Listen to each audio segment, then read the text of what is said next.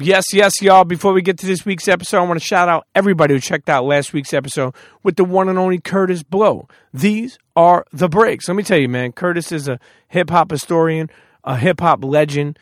It's so many things that gentleman is. And make sure you put that on your to-do list if you haven't listened to it.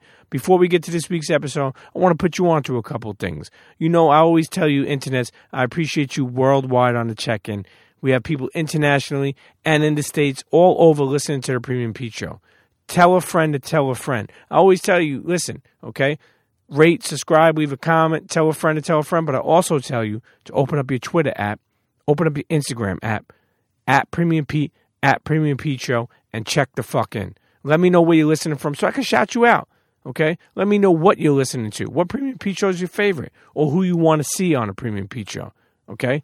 Don't feel scared or nervous. Do you on social? Shoot that at Premium Pete Show. Okay. I always tell people all the time. I always try to spread love. Okay, because that's where you should be. You don't want to be one of those people being complaining or being toxic. Separate yourself from that bullshit. But here on Twitter at Premium Pete and at Instagram, I put up something the other day. I wrote, "Don't let the success of others discourage you from your own endeavors or make you bitter." Okay? Let me say that one more time. Don't let the success of others discourage you from your own endeavors or make you bitter. You don't need to do that, internet. Don't be bitter. Be better. Okay? And before we get into this week's episode with the legendary Stretch Armstrong. Stretch, let me tell you something. We go over everything. Okay? The beginning of, how Stretch got started, Stretch and Bobbito, DJing, what it's like to be a DJ now in the current state. I always admired Stretch, not only for being keep in mind, Combat Jack Show was very inspired by Howard Stern Show, Stretch and Bobbito, starring Buck Wild, but what Stretch and Bob did for hip-hop, more, just the culture, man, was amazing. So I was like, yo, I got to sit down with Stretch, and I really just got to pay homage and let people who listen, who may not know who Stretch is, to know of him, okay? He's definitely a figure, another piece of the puzzle of this thing we love called hip-hop. And, man, I don't even have to say no more, internets. Happy holidays. Shouts and blessings. Tell someone you love them. Fuck with the Premium Pete Show. Go back in the catalog, okay? Internets, I present to you the one and only, the legendary Stretch Armstrong episode of the Premium Pete Show. Let's get to it. Cheer. Yo, what's up, y'all? This is Fat Man Scoop, the undisputed voice of the club, the two-time Grammy Award winner. Let me make this official for you. Fat Man Scoop, Crooklyn Clan, internets. It's time to go with my dude, Premium Pete. Let's get focused. Let's go, internets. Let's turn up one time, Premium Pete. Come on, everybody, get set. Let's go. It's the next episode. It's the Premium Pete Show. News, interviews, all of the info. Listen up. It's the Premium Pete Show. If you want the scoop in the low, down low, listen to the show, cause Milk said so. Fuck what you heard, better act like you know. It's the Premium Pete Show. Internets, welcome back to another episode of the Premium Pete Show. Finally getting a chance to sit down here with the one and only, okay? And I gotta say it, sometimes people don't deserve it, okay? But I won't say that they don't deserve it. The legendary Stretch Armstrong, DJ Stretch Armstrong. There's multiple things we could call you. A world traveler, right? A DJ, club DJ. But more importantly, I will say, and we'll let you say some things about you, but I'll say you're a game changer. Oh, I thank you. First and I haven't foremost, heard that one yet. No, definitely a game changer, because you think about it, it's like when you think about Stretch and Bobbito, and you think about, and we'll get to all those things, but when you think about the show that you guys were doing and the artist that had a platform, some of the most favorite artists of the world today. And I don't think there's anyone you can name that didn't come up to the radio station when you were doing Stretch and Bob. It's just, Well, the show was in the 90s, so of course you're talking about artists that popped off in the 90s. Sure. There are a lot of 80s legends that came through the show, but many that didn't. They didn't have to, but it was cool when guys like G-Rap sure. and Craig G and Cool Keith and Ultra would come by the show, even though in the case of some of them, they didn't really have to. Jungle Brothers, Tribe Called Quest, Wu-Tang. Well, no, Well, when you went to Wu-Tang popped off in the 90s, so, yeah, so in the 90s. they needed to come up. Yeah. Yeah. But when you think about it and you look back on that shit, do you ever say like, holy shit, we had some memorable moments, man? Yeah, I mean, I don't say holy shit anymore because, but I think when Bob and I made the documentary about our Which was about great. our show, for those that don't know, and there still are people that don't know. I'll maybe bump they into don't. people in the street and I'll be like, you know about our movie? They're like, nah, what's that? You know about our podcast? Nah, what's that? The film is Stretch and Bobbito, Radio That Changed Lives. It came out in 2016. It's actually still on. It's on Netflix? It's on Netflix and Showtime still. Doing that film and sort of revisiting our history was quite illuminating, and at times I was able to sort of step out of that familiar space and look at it as an outsider and be like, damn, that's crazy. Who the hell was keeping footage at that time? Were you smart enough to know to take pics I had videos? I had a cousin that would come up with a little camcorder.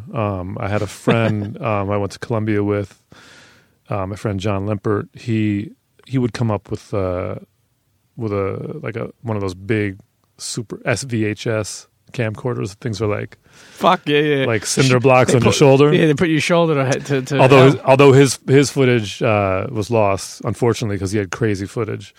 There various aspiring filmmakers and videographers would come up and shoot, and we were lucky enough to get our hands on the footage. In some cases, we found some footage during the making of the film that we had never seen before, photographs as well.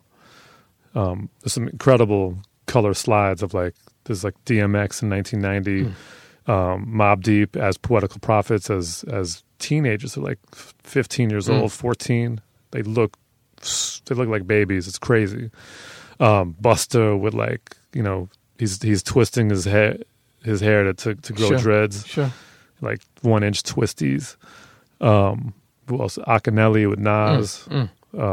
Just a lot of amazing footage was unearthed in the making of the film. So the documentary is still available on Netflix, and also the podcast for people who don't know.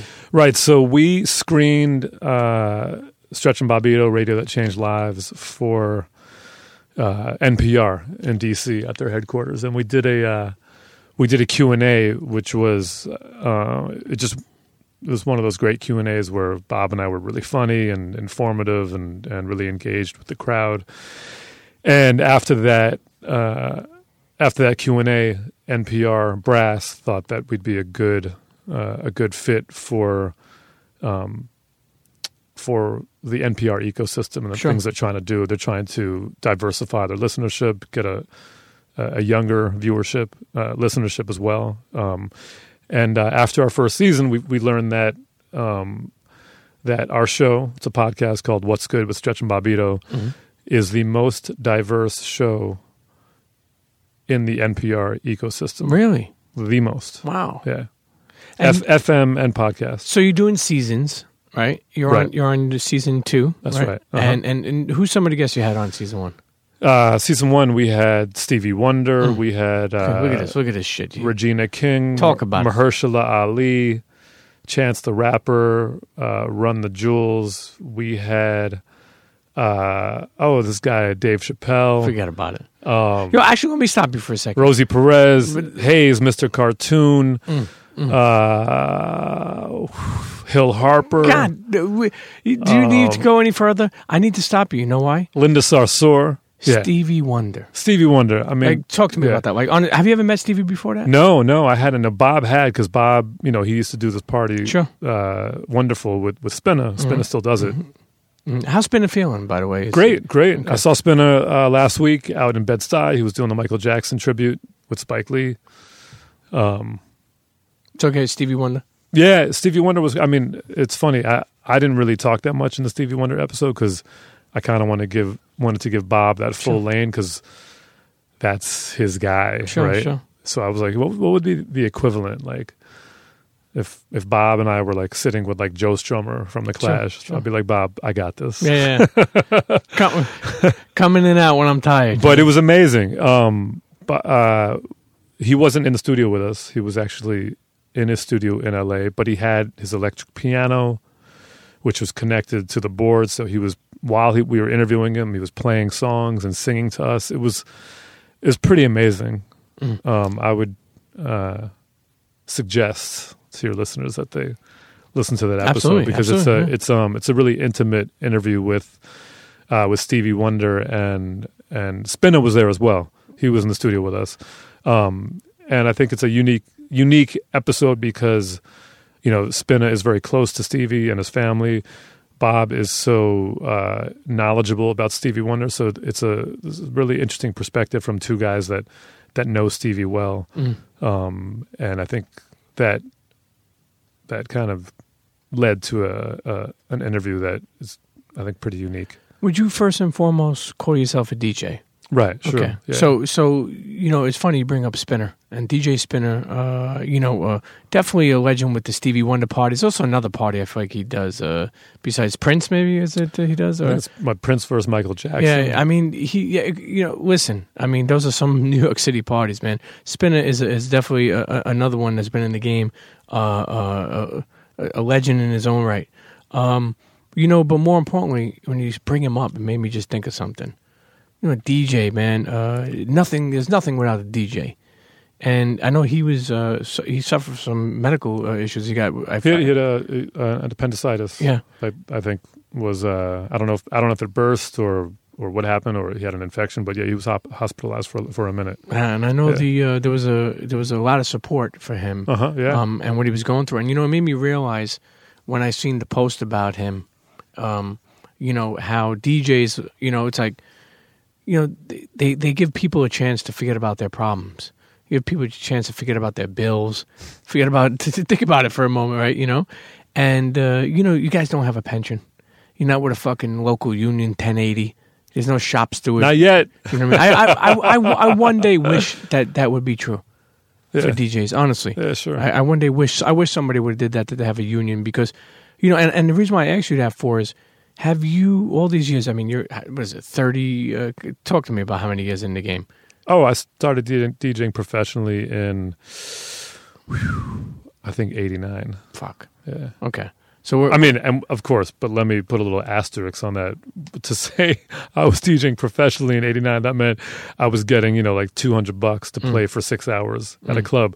Very happy to do so, mind you. To have the opportunity to actually DJ in a nightclub when you're like 19 years old in New York City, when not everybody was a DJ, that was crazy. Well, have you, in your later age of DJing and just also, besides being a DJ, just being a creative, have you thought about ways to set up for your life after, because there is no 401k for you, there's no pension, there's no... Yeah, but I mean, I don't want to... I do other things other than DJ, sure. And the beautiful thing about that is, it has allowed me to be more selective about the DJ gigs that I take. It's not my only source of income, so I don't have to just say yes to everything. I kind of I want to do gigs that mean something to me, like the party I do with Clark Kent, D Nice, Rich Medina, and Tony Touch, called The Originals. We got a monthly party here, and we've been going out of town with that as well. And that's just fun. We happen to make money doing it, but it's just a great time with four guys that I've known since way back in the day. But I mean, I own real estate. I've been involved in publishing. You have your own book too, right? That came out with a book. That's right. You and Mr. What was his name? Evan. Evan. Well, yeah. I like Evan, man. Up North Trips. You're like, I like Evan. Let me qualify that. I do like. Yeah, Evan's a great dude. Yeah. What is that about? The book. Oh well, we're jumping around. Okay. Yeah, I'm sorry. Where were you? My bad. Yeah, no, I was just saying. It's I think we live in a time when. Where it is important to diversify. It's important to get your hands on different things, just because you can't be you can't rely on one source of income. I mean, I never have. I used to work for record labels. I used to do freelance A&R, do some production. So I've always sort of done a bunch of different things. I've done music supervision for movies, yeah. So more than a DJ. Well, the DJing has been the constant. For sure. I've always DJ'd, and I think when I was like 30 years old, I was thinking, okay, I've got to sort of figure out how I'm gonna transition into something else. Not really imagining that I would be a 40-year-old DJ, but then I became 40, and I was thinking like, wow, I'm having more fun DJing now than I ever had in my life. So and of course, DJing it's a relatively new phenomena, right? I mean, the first time club DJs even did their thing was in the 70s, mixing records. So it's within our lifetime that the idea of a DJ, the concept of a DJ, has even existed. So there were no people, no DJs ahead of us sort of writing the rules, right? Like who are the oldest DJs? They're still alive. Like the first DJs are still alive. So who's to say that you can't be a 50-year-old, 60-year-old DJ, 7-year-old? I mean, if you have an audience and a point of view and you do your thing, like there's nothing to say that you shouldn't be doing that. Sure, for a long time. You go by the name of Stretch Armstrong.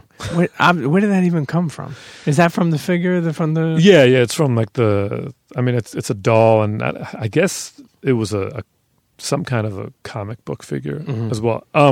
Well, for me, when I got on the radio, I didn't have a DJ name. I was just Adrian. You had none. I was just Adrian B.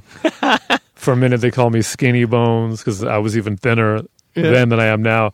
And, I felt like I needed a radio name. And some friends were calling me Stretch, and then I added the Armstrong because, it was sort of an ode to that tradition of hip-hop DJs that have taken on names of superhero characters and comic book characters like Clark Kent, like Plastic Man, like Richie Rich, etc. So where did you grow up? I grew up on 96 in Madison. So it's from the city, New York City. Mom and dad? Yeah. Yeah. Well, no, my mom's from Poland, actually. Okay. But no, I'm saying you grew up with mom and dad. Yeah. And what did mom do? My mom was a social worker, but mostly, I don't think she would ever consider herself a housewife because she'd help my father somewhat. My parents traveled a lot. Really? So I felt like she was always organizing trips on vacation. What?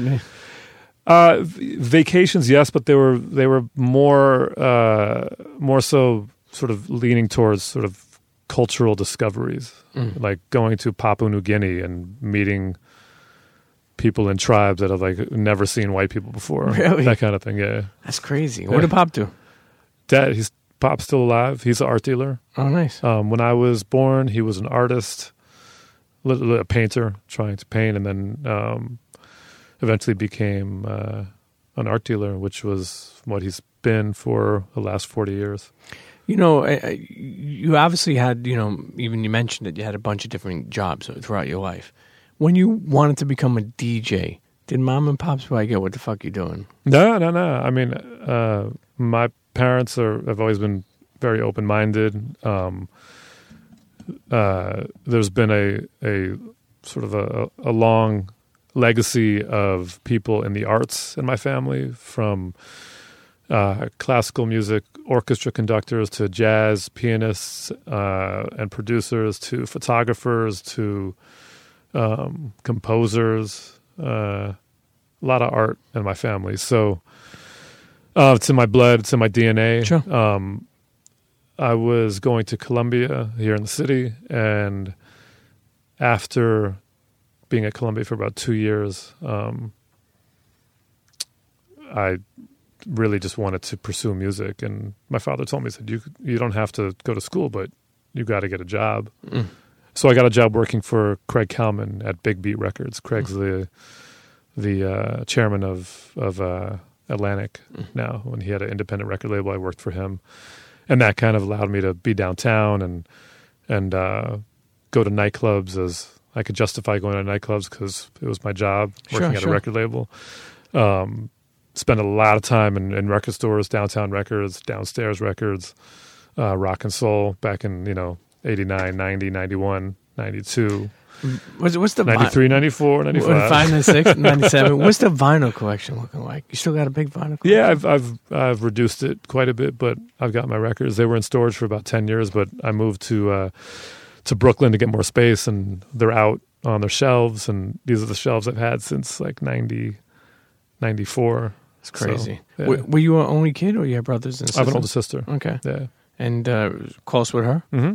Okay. Yeah. She's in music too? No. She's just raising a gang of kids. Stretch, for almost 30 years, at least 30 years, you've been DJing.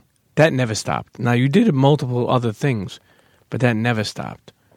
Is your body function like fuck the fuck up? Like, honestly, meaning like my body function. Yeah. And what I mean by that is like Premium Pete, PH, MD, not yeah. PhD. PhD, yeah, MD. Yeah. Well, I guess what I mean is your body, from working at night like that. Like, I mean, the only abuse that my body has really taken is my ears.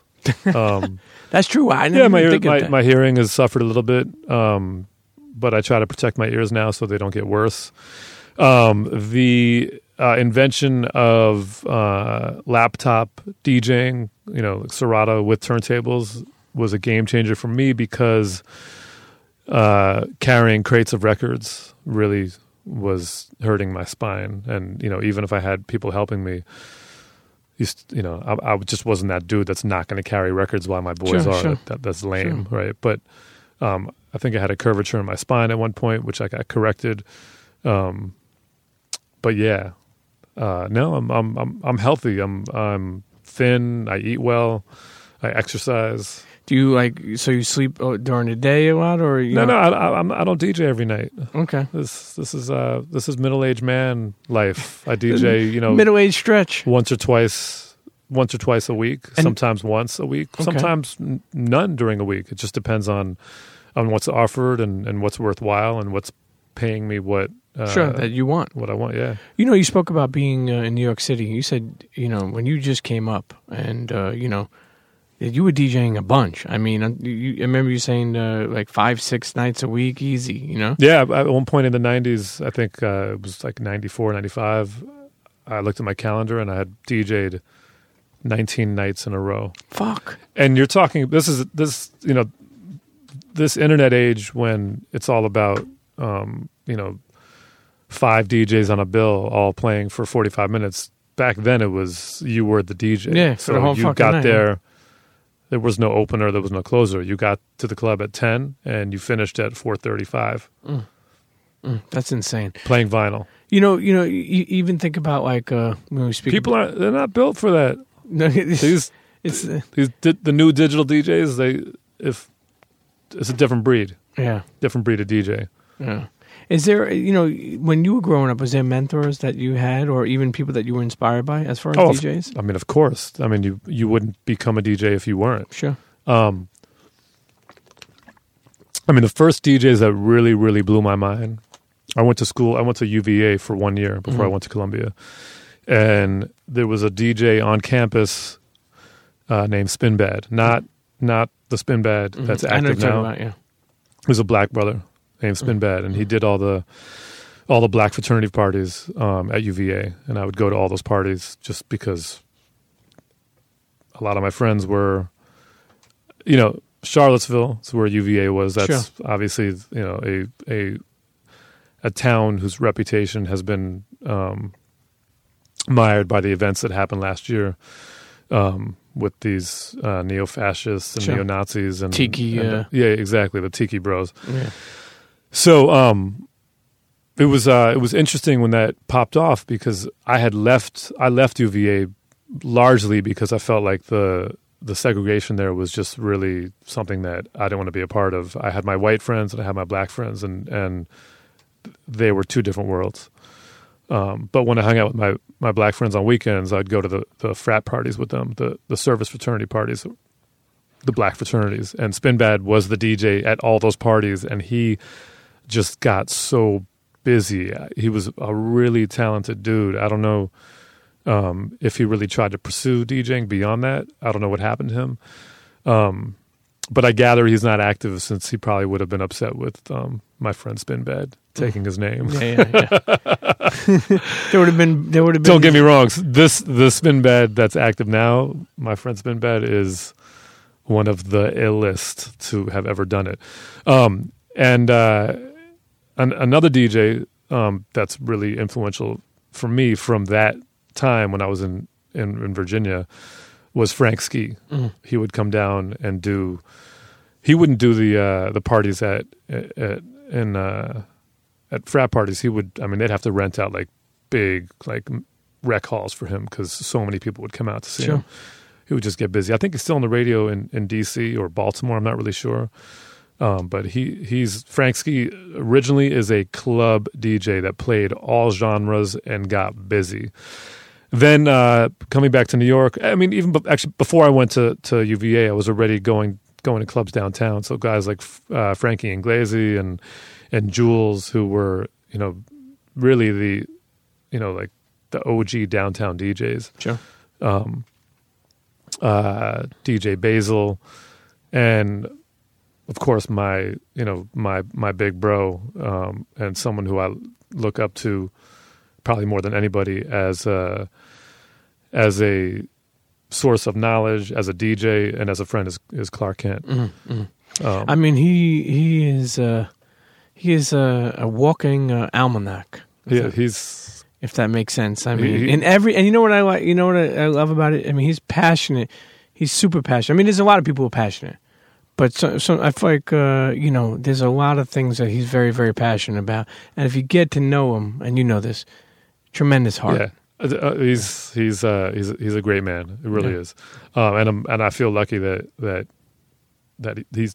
We've actually gotten closer as we've gotten older. But I met Clark in I think '89. I was DJing at Mars, and he was. Was it '89? Yeah, it was. Started DJing professionally. I didn't know any other DJs because I'm a white kid from the Upper East Side. There were no DJs there to meet. So I met Clark at Mars. He actually approached me and asked me who I was. I think he was he'd seen me around, probably noticed that I was hawking him pretty hard when he was DJing. Like I was that dude, trying to see what he was playing. Right, the whole sure. Trying to read the records, you got to have your head spinning with the vinyl so you could actually catch it. And then of course as I would go out more, Kid Capri, once he started DJing downtown at the building, I was completely in awe of what that man was able to do with a crowd and how the destruction that he would unleash on 2,000 people. He's nasty. Just total control. It's crazy too because I feel like Little Louis Vega. Yep, yeah. Man. Tony Humphries. Yeah. What about today? Is there? I know it's a different game, and I know it's. I guess I would have to say it felt more. And correct me if you feel wrong, but this is my opinion. It felt more underground at that time. It felt now you see the masses embrace it. Yeah, sure. I mean, DJ culture was underground culture. It's mainstream culture to a degree, where to the degree that the average person that's into music is, they like DJs. They like clubs. I mean, club culture is mainstream culture right now. You go to the typical club in New York City or Vegas and whatever, and you're going to hear popular music, and a lot of people that maybe in the 70s or 80s would have been going to see bands are now going to clubs to see very popular DJs.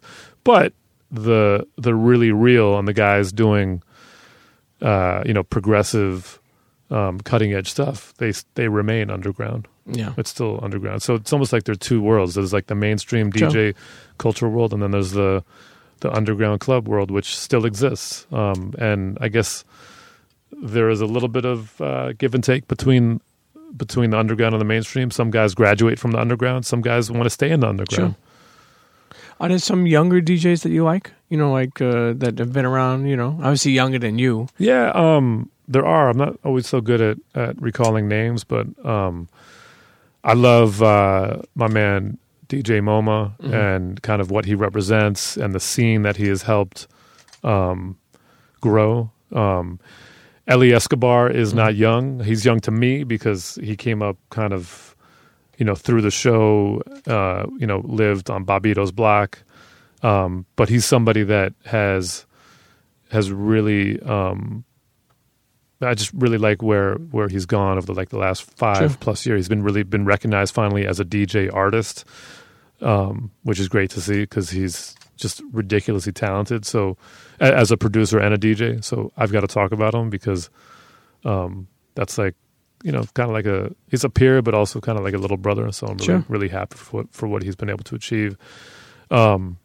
Yeah, there's always going to be new younger dudes that are doing great stuff and being recognized for the merits of their work. Yeah, I feel like we are in a world where there are some people who really respect the people before them, and then there's some people who just do their own thing. But from your when you sit back and think has it been all love for you from even younger DJs, younger people? Oh, absolutely. Yeah, I mean that's special. I mean the great thing about social media, and there's plenty that's bad about social media. Yep. But it just allows for connection, and it also allows people to. I mean, the internet allows people to do research and to learn about things that would have been more challenging to learn about, right? I mean, like when I came up in the early 90s, I couldn't go on YouTube and look at like Kid Capri DJing in the 80s or Clark DJing in the 80s or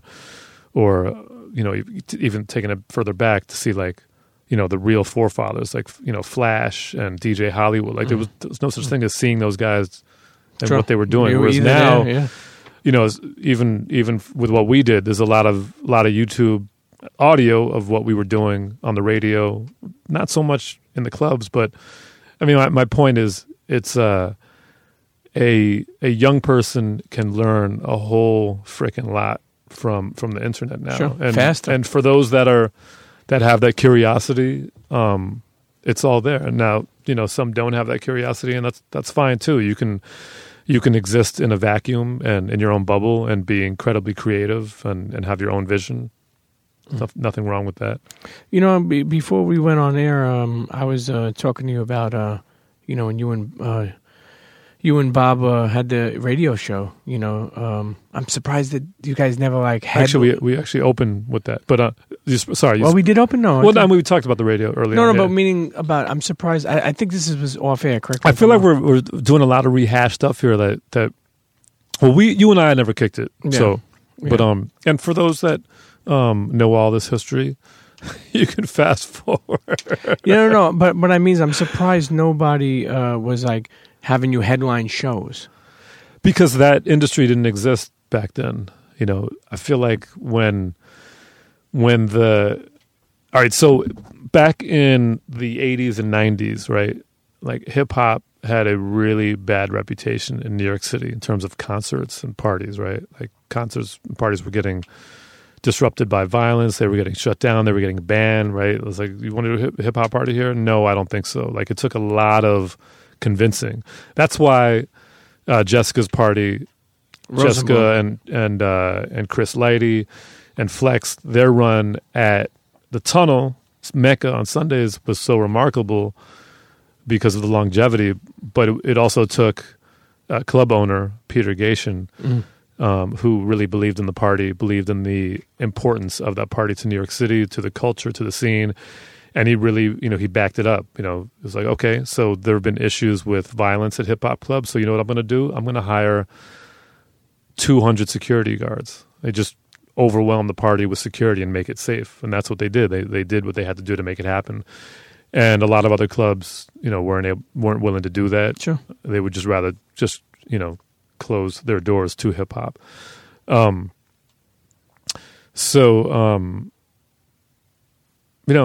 It wasn't until I would say probably post. Sure, there were things that like there were parties at Tramps that where you saw the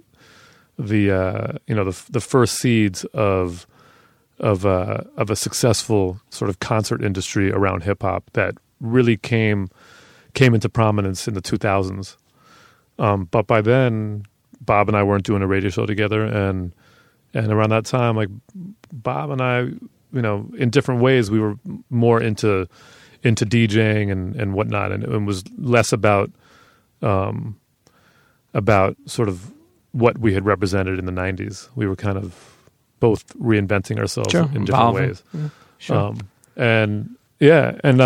I kind of, when I stopped doing Hot 97 in 2001, I kind of, in some ways, I disappeared for a while. People that had been following me from the radio didn't know what happened. And, those were the early days of social media with MySpace and whatnot.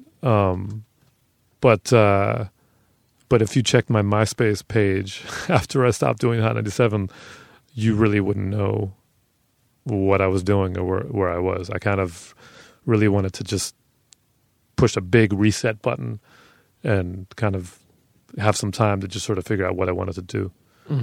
So I kind of disappeared for a minute. But I was still DJing in clubs. So if you were downtown in New York City or, in some of the clubs that I would get booked at in Japan and Europe, you would still know who I was. But just because of the nature of radio in New York City, where you've got this massive platform through Hot 97, I would have to think that the majority of the people that knew me then from the radio. So when the radio show went away, they didn't know what I was doing. Makes sense. Listen, you know what? Let's take a quick break. Sitting here with the one and only DJ Stretch Armstrong, going down the journey. We're rehashing. We're starting from the beginning. Listen, sometimes you bounce around. Rehash Browns. But sometimes you bounce around, Stretch, but the journey gets told, man. The journey's inspiring. All right. Internet, don't go nowhere. I'll be right back. Cheers. It's your boy, Brooklyn's finest, New York Giant, God's favorite DJ, Clark Kent. You are listening to the Premium Pete Show. Pay attention. This episode of the Premium Pete Show is brought to you by Skillshare. Let me put you on to some info right here. Skillshare is an online learning community with over 20,000 classes in business, design, technology, and more. You can take classes in social media marketing, data science, mobile photography, creative writing, you name it, they got it. So whether you're trying to deepen your professional skill set, start a side hustle, or just explore a new passion, Skillshare is there to keep you learning and thriving. Let me tell you something. I'm signed up to Skillshare. I'm fucking with it.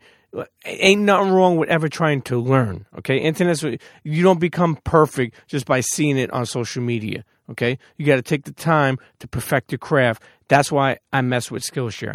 Join the millions of students already learning on Skillshare today with a special offer for the Premium Pete Show listeners. That's right. Get 2 months of Skillshare for just 99 cents. Internet, do you understand what I'm saying?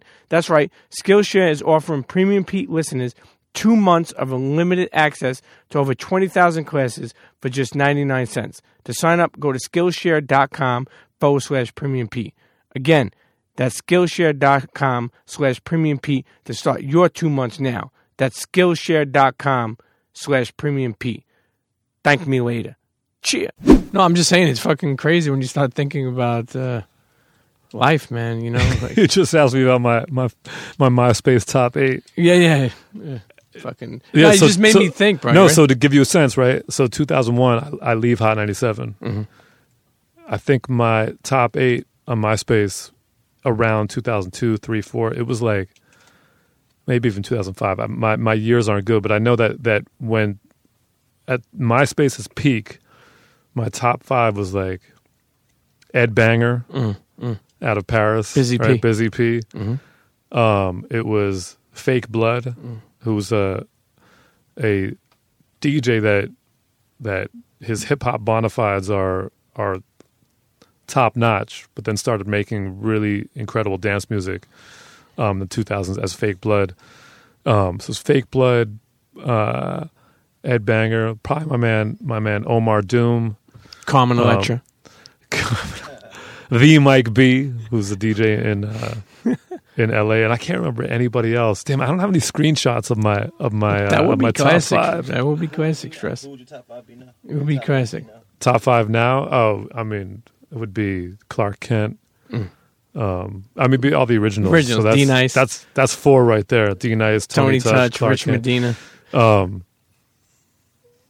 Yeah, it's impossible. It's impossible to do, right? Yo, when you think about it, right? You know, obviously, I told you you're a game changer. You know, and you know, you think about you know, what you both did, but also what you have done. You know, when is the first time you met Bobbito? I mean, this is all in our film, Stretch and Bobbito, Radio That Changed Lives. I'd been playing in nightclubs professionally for less than a year. This is 89, 90. My man Earl was some kind of employee at Def Jam, and Earl stayed in clubs. And Earl liked to drink. So Earl would constantly ask me for drink tickets, and we realized we could come to some sort of bartering situation. I'd give him drink tickets, and he'd give me records from Def Jam. So he said, come down to Def Jam this Friday. Actually, he's probably come down to Def Jam tomorrow because the club I was at was MK, and I used to do a party called Superfly on Thursdays. So it's a summer, and I'm walking downtown. I lived on 14th Street and 2nd Avenue. I lived at Moby on 14th Street. The Moby. The Moby. Moby and I were roommates. Yeah, because he had moved to New York City from Connecticut and was DJing at Mars, and we were both playing at Mars. And he asked me, he's like, "Yeah, I need a roommate. You want to?" I was like, "Yeah, I need a new place. Let's do it." And so I'm walking down from 14th Street and 2nd Avenue down to Elizabeth Street, where the Def Jam and Rush offices were, and I bump into my homegirl Nadia. She's a young British woman who worked at Nell's, another ridiculously legendary spot. Yep. And she asked me what I was doing. I said, "Oh, I'm going down to Def Jam." She said, "Oh, you're going to Def Jam? Oh, I have the biggest crush on Robert Garcia, a.k.a. Bobbito." Right? It's like, "Oh, really? Okay. Good to know. I don't really care about who your crushes are, but at least I know the name of someone at Def Jam." Maybe she wanted me to put in a good word, but I didn't know this Robert Garcia. So I walked to Def Jam, and it was crazy because, you know, this is 1990, right? So now it's not 80s Def Jam, but Def Jam still means a lot in 1990, right? Public Enemy is still happening, right? It's like you got, well, I guess Nice and Smooth and EPMD were about to come out on Def Jam, but all the artists that meant something in the 80s were still meant something, right? Slick Rick, Public Enemy, Beastie Boys weren't there anymore. Help me out here. LL. How could I not say LL? Exactly. Redman, no? Redman was about to happen. But yeah, that's the core. PELL. That's really and Slick Rick. Third Bass. Get the gas face. I know the other artists, and people can be like, "This guy's a DJ. How come he's not spitting off the top of his head like all the artists on Def Jam?" So, it's a little confusing because Rush Associated Labels is about to happen, which of course is Onyx, Nice and Smooth. Yep. I think EPMD were on. It's confusing. Some records came out on Def Jam. Some EPMD records had a Def Jam logo. Some had a. Did some have a RAL logo?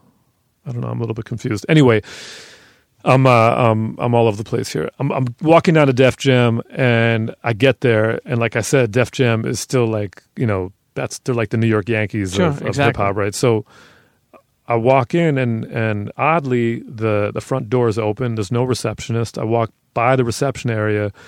I'm looking into some offices, and I'm kind of taken aback by how little activity there is at Def Jam, which you would think would be just bustling with people doing the things that, you know, a really poppin' record label would have to do.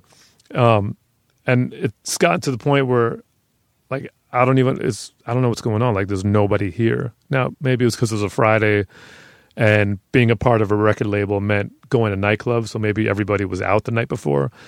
I don't know.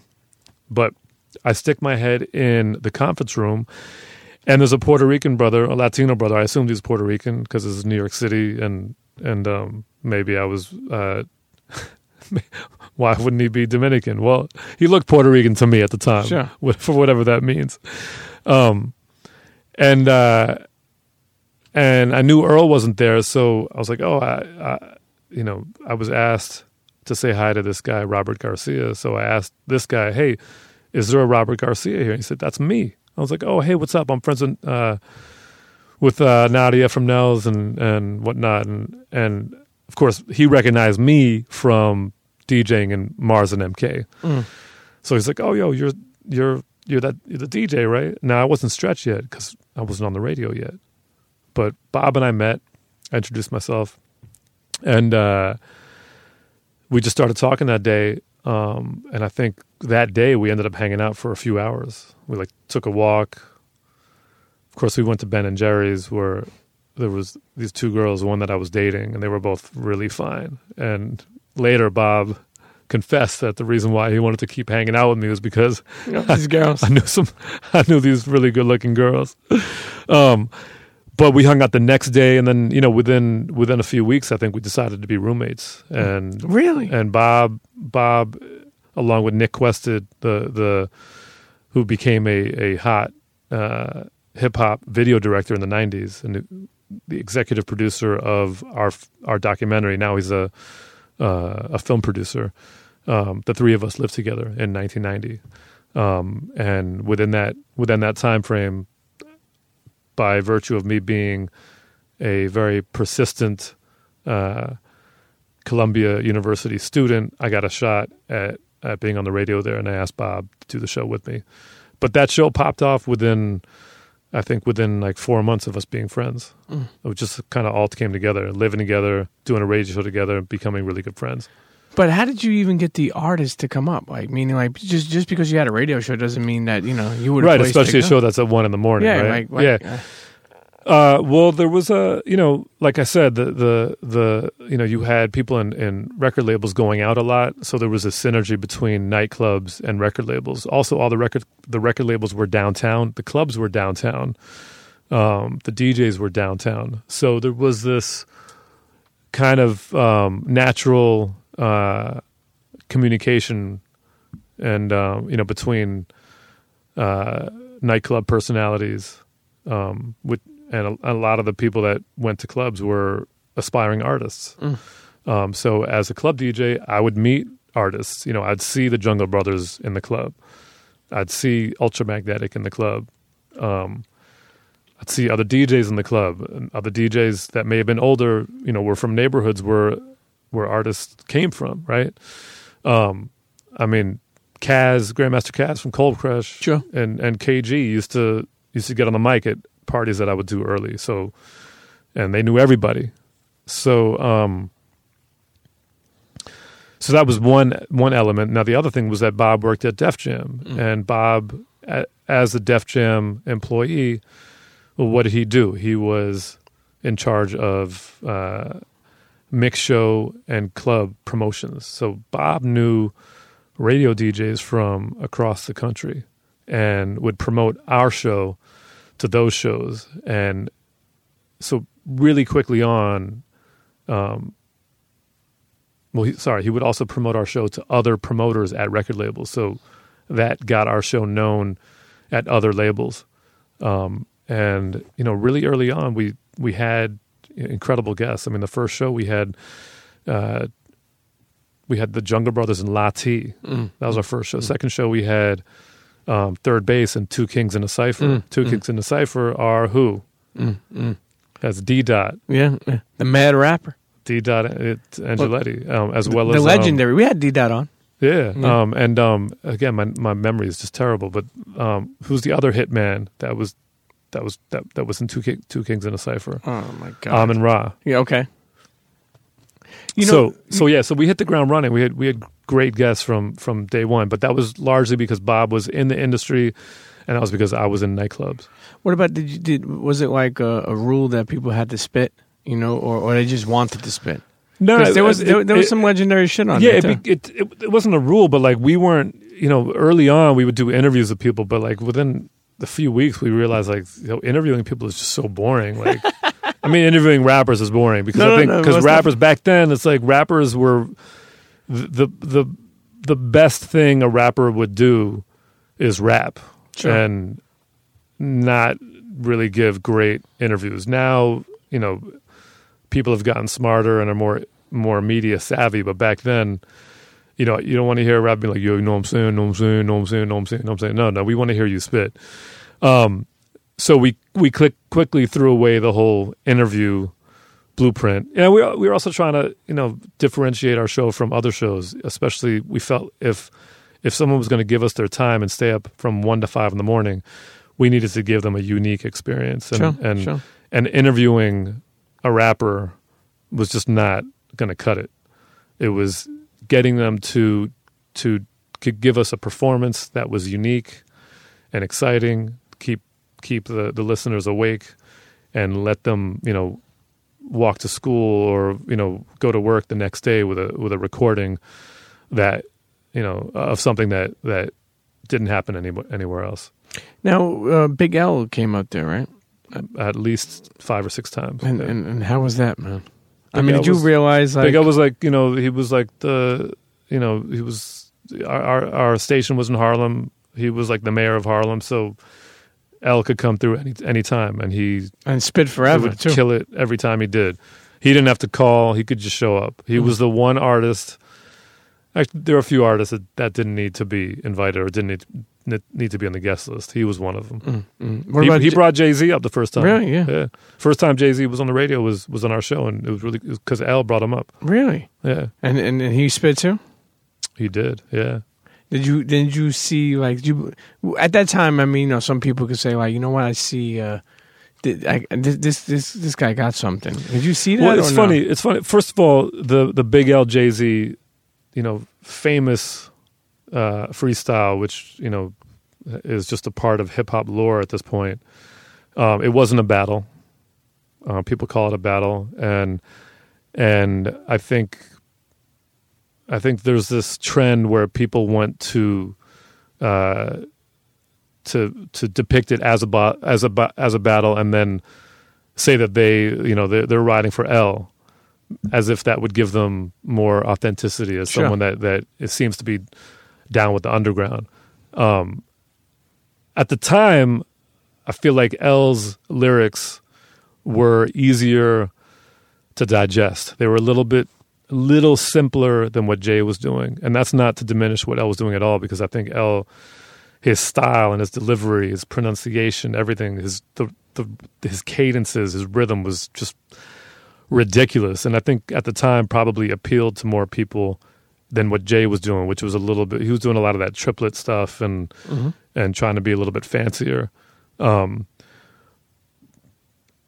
Maybe it's because back then I wasn't as focused on lyrics as I was beats and flow. But years later, I mean, even like when we were doing the documentary, like listening to what Jay was doing back then, like I was like, I really kind of kicked myself thinking like my man, like you really slept on what Jay was doing back then. It went over my head back then. And if you listen to what he did back then now, I mean, compare it to what the finest lyricists out now are doing, and it's as good as what anybody's doing. He killed it. And I think I'm only saying that because everyone would always say L got him. And I don't think anybody got anybody. I just think that Jay deserves his props as a lyricist back then, killing it. It's amazing how you we met Bob, and then we talk about the radio show, and that your friend's this goddamn long. that's honestly special to see. We're family. Yeah, Bob friends become family. Yeah. Listen, Stretch, you traveled the fucking world for DJing. Doing what you love. Think about it. You must have you went on those turntables as a young kid. I'm sure you didn't really know what the fuck you were doing in the beginning, trying to learn how to DJ. Yeah, no, I mean, I listen. I'm relatively smart, and I was able to figure it out when there was no one to mentor me. I had to sort of mentor myself and just go out and study DJs and listen to the radio and study DJs.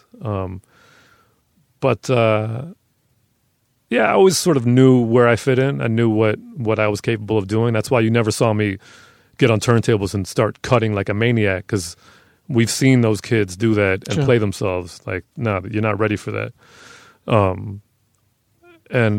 But yeah, I mean, I'm lucky as hell. I've made a living doing different things, but fundamentally by playing music I love. Sure. Which is around the world. Sure. You were saying, I think this is before we started, you were saying you went to Japan, 28 times, you said? I've been to Japan 28 times. That's right. God, fuck, where else? Where you visited? I mean, I've been to Australia. I've been all over Europe. I haven't been to Eastern Europe that much. How many passports have you had throughout this time? A lot of stamps? A lot of stamps. Been, Canada, South America, Central America. I haven't been around Africa that much. I've only been to places in Northern Africa, but still haven't been to South Africa. I still haven't been to South America other than what is it? Colombia. Yeah. Still some places I want to go. Book me. I haven't been to Brazil.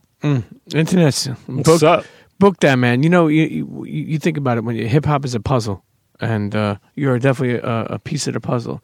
And growing up, it's like funny because it's like, even though we don't know each other that long, I could just tell the passion, the purity of how you are. Like you're not somebody ever faking the funk. Especially being white and loving hip hop. When you were young, did anybody try to call you like a wigger or No, because I've never acted like a wigger. Yeah. Or try to tell you like you were acting. I say that sometimes because even being Italian, I mean, I'm white, but even being Italian, I remember like people, I always say this, and I'll say this with you. When I went to my barber, I was like, yo, put 3 cuts on my eyebrow. Trying to wild out? Yeah, and you know what he told me? And you know what the barber told me? What? What are you trying to be, black? Yeah. And I said, no, I'm trying to be like Kane. and I think about how stupid some, like people around you when you grew up, were thinking. That's why I asked that. Yeah, I mean, I never grew up, I didn't grow up in an environment where I would get that, because I grew up on the edge of Spanish Harlem. I went to school with black kids, Latino kids, Asian kids, Filipino kids. So the idea of trying to be something that you weren't just wasn't something that I was even aware that people did until I got older. Sure. I would say as an adult, a young adult into hip hop, like during my tenure in the radio, I think once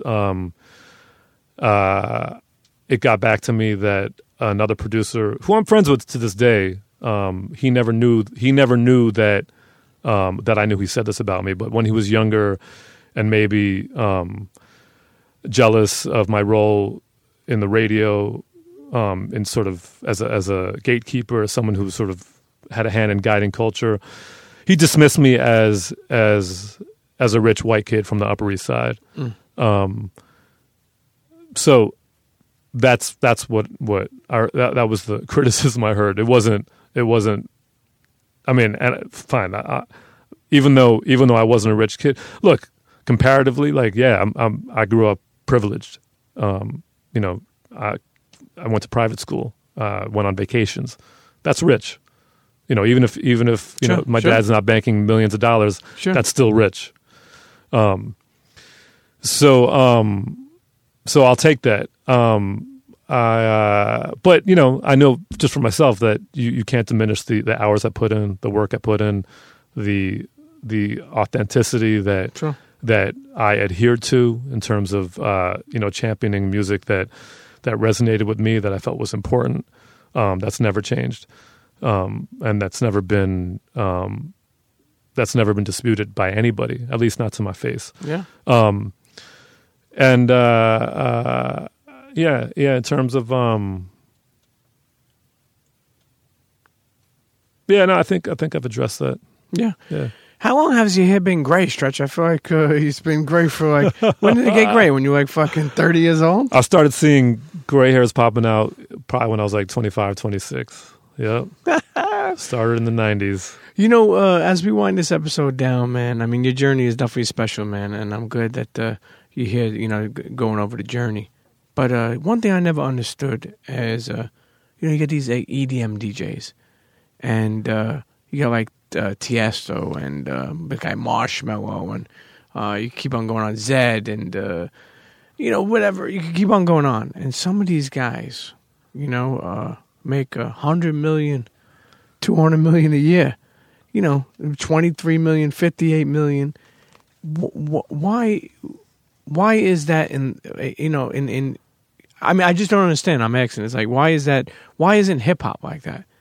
Why isn't, house music? Well, house music is a little, on the curve, or you would say, not an EDM, but, it's some similarities. Well, okay, so mainstream hip hop artists who, in my opinion, have very little to do with hip hop, but it's called hip hop.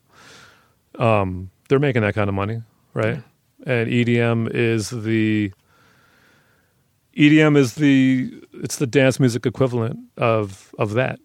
It's just that the performers are DJs, right? It'd be as if you made a trap record, an electronic trap record that was really popular, crossed over, had radio hits, and you had a bunch of rappers on it, but you went out there and performed it without the rappers. You got the money. You were the one that showed up to the festival, and you had a light show and flames coming out of the stage. But and there have been some people that have tried to do that, but that's really only worked in the dance music realm. But you've got these huge records that have singers on them, but at the festivals and the big clubs, the singer's not showing up. It's the DJ that's showing up, which is kind of interesting. They've been able to keep the money in the DJ's pockets, but it's just a different model. But I think to say that there's no equivalent in hip hop, I think maybe the big hip hop, contemporary hip hop acts like Migos and I can't even tell you what little this and little that. They're probably making a lot of money doing shows. I'd imagine they're doing big shows and getting a lot of money. And I don't know if they're getting less than the EDM shows are getting. I don't know. But I'm talking about this like I'm an expert in it anyway. And, that's all good. It's just I'm not your opinion. I'm not. But it would be cool to see more hip hop DJs, getting booked on those big stages and making money. Sure. Why not even crossing over? I mean, you put a Kid Capri or a Premier on the main stage, with an impressive light show, and they're gonna kill it. That would be sick. I like to see more of that. It's funny when you sit and you think about your journey, and all you've been. You traveled the world. You're a kid from New York City, traveled the world, kind of basically have done what you love for 30 plus years. Is there anything else like left that you have? Like, meaning, like, is there? Well, is there more on the bucket list? I don't know. I mean, DJing has been this constant, but I've done things that I didn't expect I'd be doing, and you really don't know what's next. I just know that I've been blessed to have a platform and to have been able to kind of pick and choose what I want to do. And I think the opportunity to do anything that I want to do is there, as long as as long as it's something that that excites me, because I've only been able to do things that are interesting and that kind of, feed my passion. I've never been able to fake it and do something that I wasn't into. And at times have, experienced a little bit of, career suicide. I've done that a few times. Oh, sure. Yeah. You haven't noticed. You haven't noticed, but if you want to just take it back to the podcast that Bobbito and I are doing on NPR, which is called What's Good With Stretch and Bobbito. Make sure you check it out. We're really enjoying our... Who's season 2? Thus far, we've had Erykah Badu, Lenny Kravitz, and Rakim. God damn. Last week, we had someone who you'd maybe consider more of a discovery, because we want to, similar to how in the 90s we introduced the world to a bunch of MCs that they had never heard of. We felt it was important to have our podcast peppered with personalities that you might know, but you might not know. So Sure. The last guest we had is a man named Edgardo Miranda Rodriguez. He's a graphic novel author, activist, and I wouldn't even do justice talking about what he shared with us. But Internet's got to check that episode out. Exactly. But Bob and I, we envisioned being with NPR, for the next 20 years, and kind of Really? making that be kind of like the sort of the anchor to our careers, because it's just really exciting. You are an interviewer. You talk to people.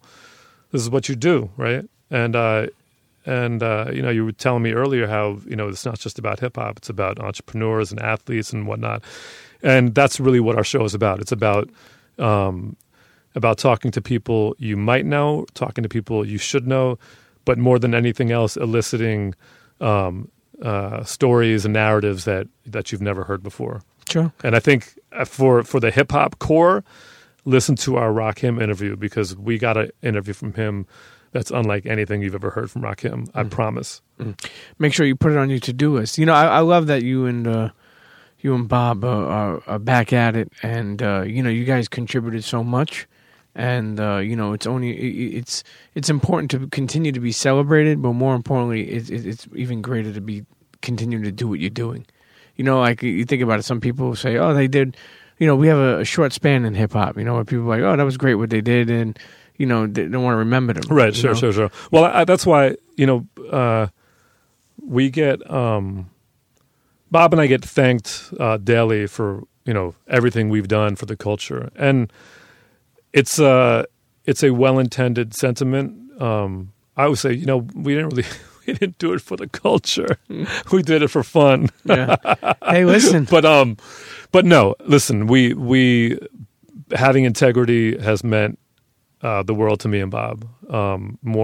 It's meant more than a check. But the other word that I don't like is it's not that I don't like it, because again, I appreciate the sentiment, but the word legend. We started off. We get that a lot. I know we get that a lot, and I don't know if we are legends. I'm not sure. I don't think we're old enough to be legends yet. I think that's something that history will decide. But that's why we wanted to tell our story through the documentary. Through a documentary, Yeah. exactly. Well, first off, Stretch, let me tell you this, okay?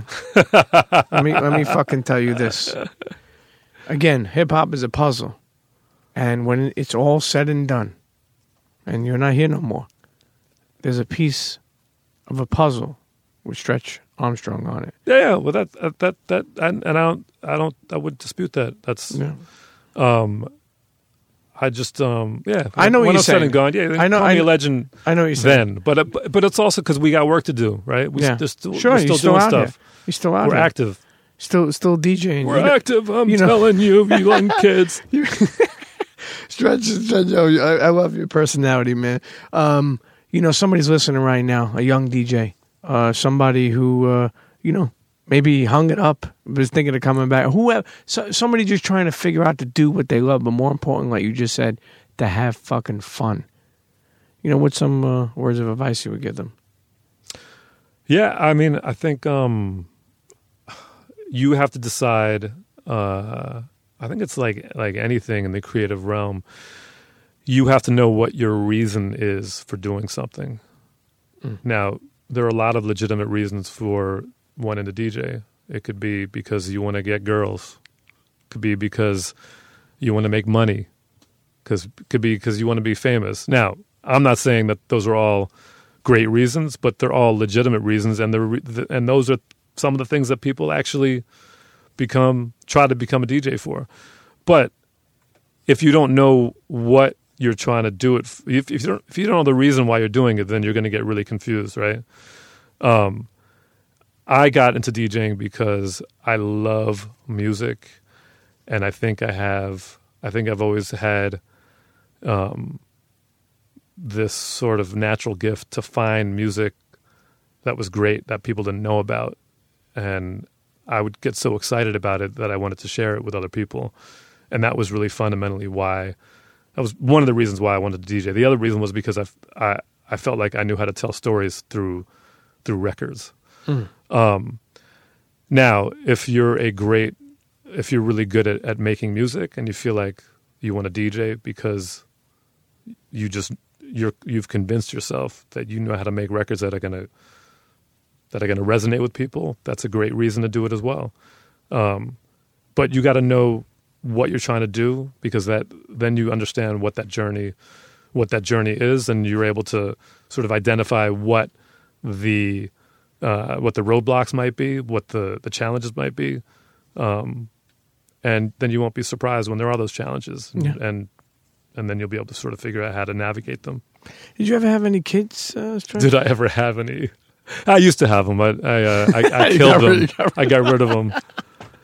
I kind of miss them now. No, I'm saying, did you? One of the kids was kind of cool. I don't know why I threw them away. No, I do not have any kids. Is that a choice? I ask because some people don't want to have kids, and they do. They don't want them, but they end up with them because they make bad choices. Yeah. No, I haven't had kids. Yes, that's been a choice. But I want kids. I do want kids, and I'm going to have kids. Yeah. Little Stretch. Maybe not kids. Maybe a kid. Okay. Maybe a kid. One. Hey, fuck around. Guy like you will wait this long and fucking pop out twins. Well, it's funny because twins are a part of my family. Wow. Yeah, my grandmother had 2 siblings. They were twins. I've got cousins that are twins, and my sister has 2 sets of twins. And this is without fertility. What do they call it? Medicine, fertility. Drugs. Yeah. This is just natural twins. Maybe have one biological kid and one adopted kid. I think there are a lot of kids that need homes. Yeah. Ba-boom, ba-boom. I like to see that. Listen, Stretch, on Instagram, Stretch Armstrong. That's right. Twitter, you still fucking with Twitter? Stretch Army on Twitter. Love that one. And you also, the book with Evan, it's... the book is called No Sleep, NYC Nightlife Flyers, 1988 to 1999. And that is a visual history of nightclubbing in New York City as told through nightclub flyer artwork. There's also... it's also peppered with quotes from various people involved in the nightclub scene, from club owners to DJs to promoters to artists to cool people that were just out and about. Plan to do any more books? Like, not particularly maybe the same, but maybe maybe do a Stretch and Bob book. Actually, that would be dope. That'd be dope. I know you did a sock with Stance. That was dope. Yes, well, a book would be a little more ambitious than a sock. No, but I like socks. Well, yes, socks are necessary. Books take a lot of work, but I think there's going to be a Stretch and Bob book. I think people would be into that, and we have a lot of assets for the book. From just everything that we prepared for the film. A lot of that stuff that didn't make the film would be great for a book. You as a we end this episode, I got a last thing for you. It's really hot in here. I know. It got hot at the last fucking minute. I don't know what the Let's fuck wrap happened. this up so I can get some AC. some ice. Some AC. You know, I leave this on Twitter, at Stretch Army. I love what you wrote, and we spoke about this before, but not on mic beforehand. Where you wrote, "Sorry, Stretch, the brand decided to go with an influencer DJ instead." But you know what's dope about you? What? You're not like this like older guy that's like hating.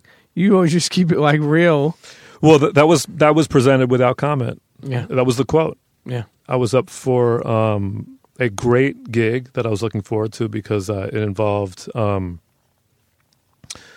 the other people that were booked, the people that were doing the food, Sure. the artists are people that I have a shared history with. So it just made sense that I was going to be a part of the night. And I was told that they were going with an influencer DJ, and they actually told me who the DJ was. So I looked the DJ up, and it was what I expected. It was someone that has a really good-looking Instagram account with like great photographs. The person happens to be very attractive and sexy. Sexier than I am. Sexier than you.